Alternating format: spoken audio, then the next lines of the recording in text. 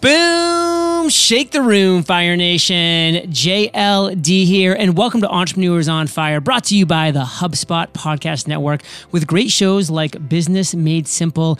Today, we'll be breaking down how to choose scary because that's where the magic happens. To drop these value bombs, I brought Tom Scarda into EO Fire Studios. Tom was able to semi-retire with his first franchise, then failed miserably in his second. The lessons learned from failure is what makes him such an inspiration. And today, Fire Nation, we'll talk about that failure. We'll talk about how to get past fear and who inspires Tom. And we'll talk about losing your life savings and so much more when we get back from thanking our sponsors. Looking for a business coach who has helped thousands of entrepreneurs increase profitability by an average of 104% annually, all for less money than it would cost to hire one minimum wage employee, all on a month-to-month basis? Schedule your free consultation today with Clay Clark, a former SBA Entrepreneur of the Year at thrivetimeshow.com/fire. Business Made Simple, hosted by Donald Miller, takes the mystery out of growing your business. Check out recent episodes like How to Escape a Villain Mindset and The Framework That Makes Marketing Easy. Listen to Business Made Simple wherever you get your podcasts. Tom, say what's up to Fire Nation and share something that you believe about becoming successful that most people disagree with. Hey, hello, everyone out there. And I am really excited about embracing fear and failure. And people like failure. Yes, absolutely embrace it. Failure is what we need to embrace, especially Fire Nation, in this episode. The title, Choose Scary, because that's when the magic happens. And as I mentioned in the introduction, we are going to be talking about a lot of failure, specifically Tom's. So let's start with your backstory. Give us all the dirt, Tom, but don't get too deep into that failure thing we'll talk about in a minute. Yeah, absolutely. So I started as a New York City subway conductor as my first career. And I was the guy opening and closing doors if you ever rode the subway in New York, making the announcements that were really inaudible back then. And one day an old timer said to me, "Hey, kid, this is a great job. You'll always have a shirt on your back. You'll never have a silk shirt, but, at least you'll have a shirt." And I was like, wait a second, that sounds like mediocrity to me. And I was only 24 at the time. And I looked around, my bosses were not wearing the metaphorical silk shirts. And I realized business owners were. I knew I needed to be a business owner, didn't know how. I was a government guy. And I read a lot of books, went to seminars, and realized that a franchise is a business with training wheels. And I decided back in 2000 to buy my first franchise, got into it, built it within 5 years, sold it, and semi-retired at 41 years old. Wow. It was amazing, embracing all the stuff that everybody told me not to do. Just keep the job, keep the pension. Are you crazy quitting a government job? And I did it anyway, and it was awesome. We decided to buy a second franchise, and it failed miserably. We lost almost our entire life savings. But that's what made me a business expert and a franchise expert, was going through that debacle. And so my mission is to help people not be afraid of it and just embrace it and let the chips fall where they may, because it's going to be much better than where you are today. And Fire Nation, I know we're resonating with Tom's story because we all have that first job, that second job of, us at 16, 20, 24 years old in Tom's case, when maybe we looked around and said, you know what? This is a good job and I don't not like it, but I maybe don't want to do this for the rest of my life. What's the next step? And as you have alluded to, Tom, you failed big time in business. So now let's really dive into that. Tell us the backstory behind that second franchise, kind of build up, why, how did it come across your plate? Why did you go into it? What excited you about it? And then, of course, why did it fail so miserably? And then, of course, the lessons learned. Yeah, for sure. And there's a lot to talk about, but I'll give the abridged version. So I sold that franchise, the first one, as I said, in 2005.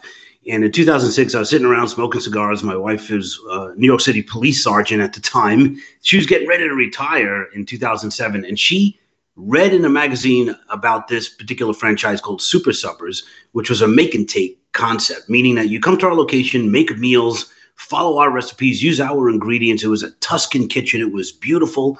And you make these meals in bulk, take them home and freeze them. On days when you're busy, instead of ordering in pizza again, you can actually have one of these home-cooked meals that you made with your own hands, done on the table in like 20 minutes. So it was like a working mom's dream. This was like great. And here I am, I'm walking on water. I mean, I just sold a business. I'm 70 diet, like I'm hanging out. I'm like, American dream. I've done it all. And, sometimes when that happens, you get humbled. And so we got into this business and it started out with a bang, John. I mean, people, even the New York Times said that we were changing the way America eats the way McDonald's did 50 years earlier. I was like, man, we're going to be billionaires. Within less than 2 years, we were out of business and lost almost our entire life savings. And this was kind of the first lesson was, don't go into something that has zero market. Unless you have a lot of money and a lot of time, we didn't know if this would work. Nobody had done anything like this before. And so that was kind of the first lesson is you got to get into something where there's kind of a niche, but not something that has never been done before. And so that's lesson one. The other lesson that we learned right off the bat was you can't change people's habits. Again, unless you have a lot of time and money, especially when it comes to food, you just can't change people's habits. And that's what we were trying to do. So people came and they tried it once and everything was great and people high-fived and it was awesome, but then we would never see them again. And that was not cool. And that, Fire Nation, is a recipe for disaster. Now, let's be honest, Tom. Fear of the unknown, that's something that stops a lot of people from ever even taking a chance. So let's talk to our listeners here, Fire Nation, who are entrepreneurs, solopreneurs, side hustlers. How do we get past fear? And this is like a question of the ages. And I have found after reading probably every book on fear, and even wrote one myself called The Magic of Choosing Uncertainty. Nice. I found that you cannot get past fear. There's no way to get past it. The only way is to embrace it and understand the ramifications. It's like everything that you fear, I can't say everything, but majority of things never come to pass anyway. You're up at night fretting and, oh my God, what if? And meanwhile, it doesn't happen anyway. So this kind of you learn, as you go through life, as you get older, you realize, well, none of that stuff really happened. And so I just wasted my time. And you got to have a real compelling reason to embrace change, right? And most people don't. And I don't know if you ever heard the phrase, I'm sure you have, when one door closes, another window opens. I have found in my career that when I chose to close the door, a million windows opened. It gives you opportunity, and there's no science behind it. That's the problem. We can't put it on paper and say, well, here's the mathematical equation that's going to say if you do this, you're going to be successful. No, it's really having faith. And when you have faith, magical things happen, but you just have to face it and just run head into it with, of course, doing research. Don't get me wrong. You're not just jumping in, but you got to do your research. But don't let the naysayers stop you and all the things that the teachers and the preachers tell you not to do. Whatever they tell you not to do the opposite. That's what I say. So Fire Nation, I hope you're really understanding that Tom is pulling from all of these experiences that he's had all of these years, from his successes, from his failures, from his struggles, obstacles, challenges, and everything in between. And that's how we learn. And we're going to be talking about all of this and more when we get back from thanking our sponsors. Building that know, like, and trust relationship with your audience is critical to your success as a business owner. The more trust you can build with your audience, the more likely they are to become your customers. And a HubSpot CRM platform can help with that relationship building by giving you the tools to empower your team, power innovation, and connect different parts of your business so everything behind the scenes runs seamlessly.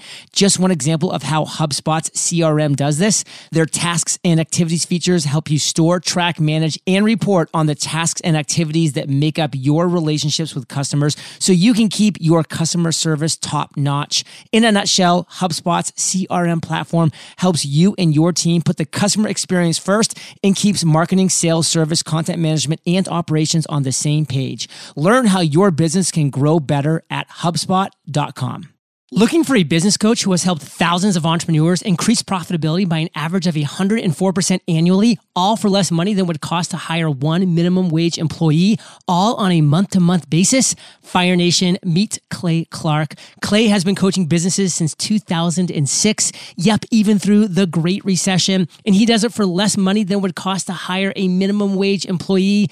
Inc. magazine reports that by default, 96% of businesses will fail within 10 years, yet Clay's clients grow on average by 104% annually. How's this even possible? Clay only takes on 160 clients, so he personally designs your business plan. Plus, Clay's team helps you execute that plan with access to graphic designers, Google certified search engine optimizers, web developers, ad managers, videographers, workflow mappers, and accounting coaches. Visit thrivetimeshow.com/fire to watch thousands of testimonials from real entrepreneurs who Clay's helped over the years. Do your research and view thousands of documented success stories from real people like you at thrivetimeshow.com/fire. Then schedule your free consultation with Clay himself to see how he can help you with proven business coaching on a month-to-month commitment basis. So, Tom, I'm sure you've heard of this quote. It's a Jim Rohn quote about how you're the average of the 5 people you surround yourself with. And that's, in real life. That could even be authors of books that you're reading, podcast hosts, whatever it might be. Who inspires you? I have the average answer, all these great entrepreneurs that have gone before me. But actually, who really inspires me the most is my wife. And it's a real quick story that I would love to share. No, please do. So she was literally a New York City police sergeant. And when she was getting ready to retire and we were starting up that Super Suppers business, she wanted to do something that really scared her. So she took a stand-up comedy class. And she's, we lived in New York. We lived in Long Island at the time. And she took this class and she was pretty good at it. And the teachers at that class said, hey, you should come back and do another session with us. And instead of having 5 minutes of material, we'll give you 10 minutes. And she did. And she got really honed the skill. She was really good at it. And she's not a class clown, but she's really good, in front of a mic, I guess. And she entered it, on a whim, entered into a contest, the Long Island's Funniest Comedian, and she won it. And then, we came to the point where it was like, oh my God, we're kind of going out of business here. We were having this debacle with the business. And she had an opportunity to actually go back to the police department after she retired and have the same position with the same salary and everything. And we sat there and contemplated it. And she said, you know what, let me try this dream, this comedy thing. And we did. And just literally 4 days after she did that, she got a random phone call from some lady who saw her on the internet and said, I would like you to join our comedy troupe called the Italian Chicks. And we travel around North America, including Canada. And she did that for 11 years. Now she's doing, she was on Last Comic Standing. She did all of that stuff. Now she's in movies. She's on TV shows. Nobody big. It's she's not anybody that you would know, but she has, she is following her dream. But when you look back in that moment of time when everybody said we should just go back to the job, forget about entrepreneurship, forget about following your dream, we decided to do the opposite of what everybody said. And it worked out just magnificently. I love that story. I'm really glad you took the time to share that, because to me, Fire Nation, that just speaks so valiantly about just putting a stake in the sand at some point in your life and saying, what is something I actually want to do, not have to do for next month's rent check or X, or Y, or Z, but something that I actually want to do. That yes, it's scary. Yes, it's the unknown. But man, even if I can achieve some level of success, like Tom's wife, that, man, I mean, how good of an alternative is that? Now, if Fire Nation wanted to find anything about your wife, does she have a YouTube channel? Does she have any social media they could check out? Well, yeah, she's, Instagram. Her name is Gina, Gina, and says same last name as mine, Scarta.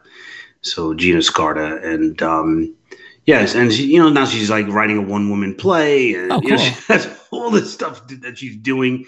And, and she's a cop, and right. She's in She didn't go to school for anything special. She has like an associate's degree from a local community college. Yeah, but you know what she has? She has life experience.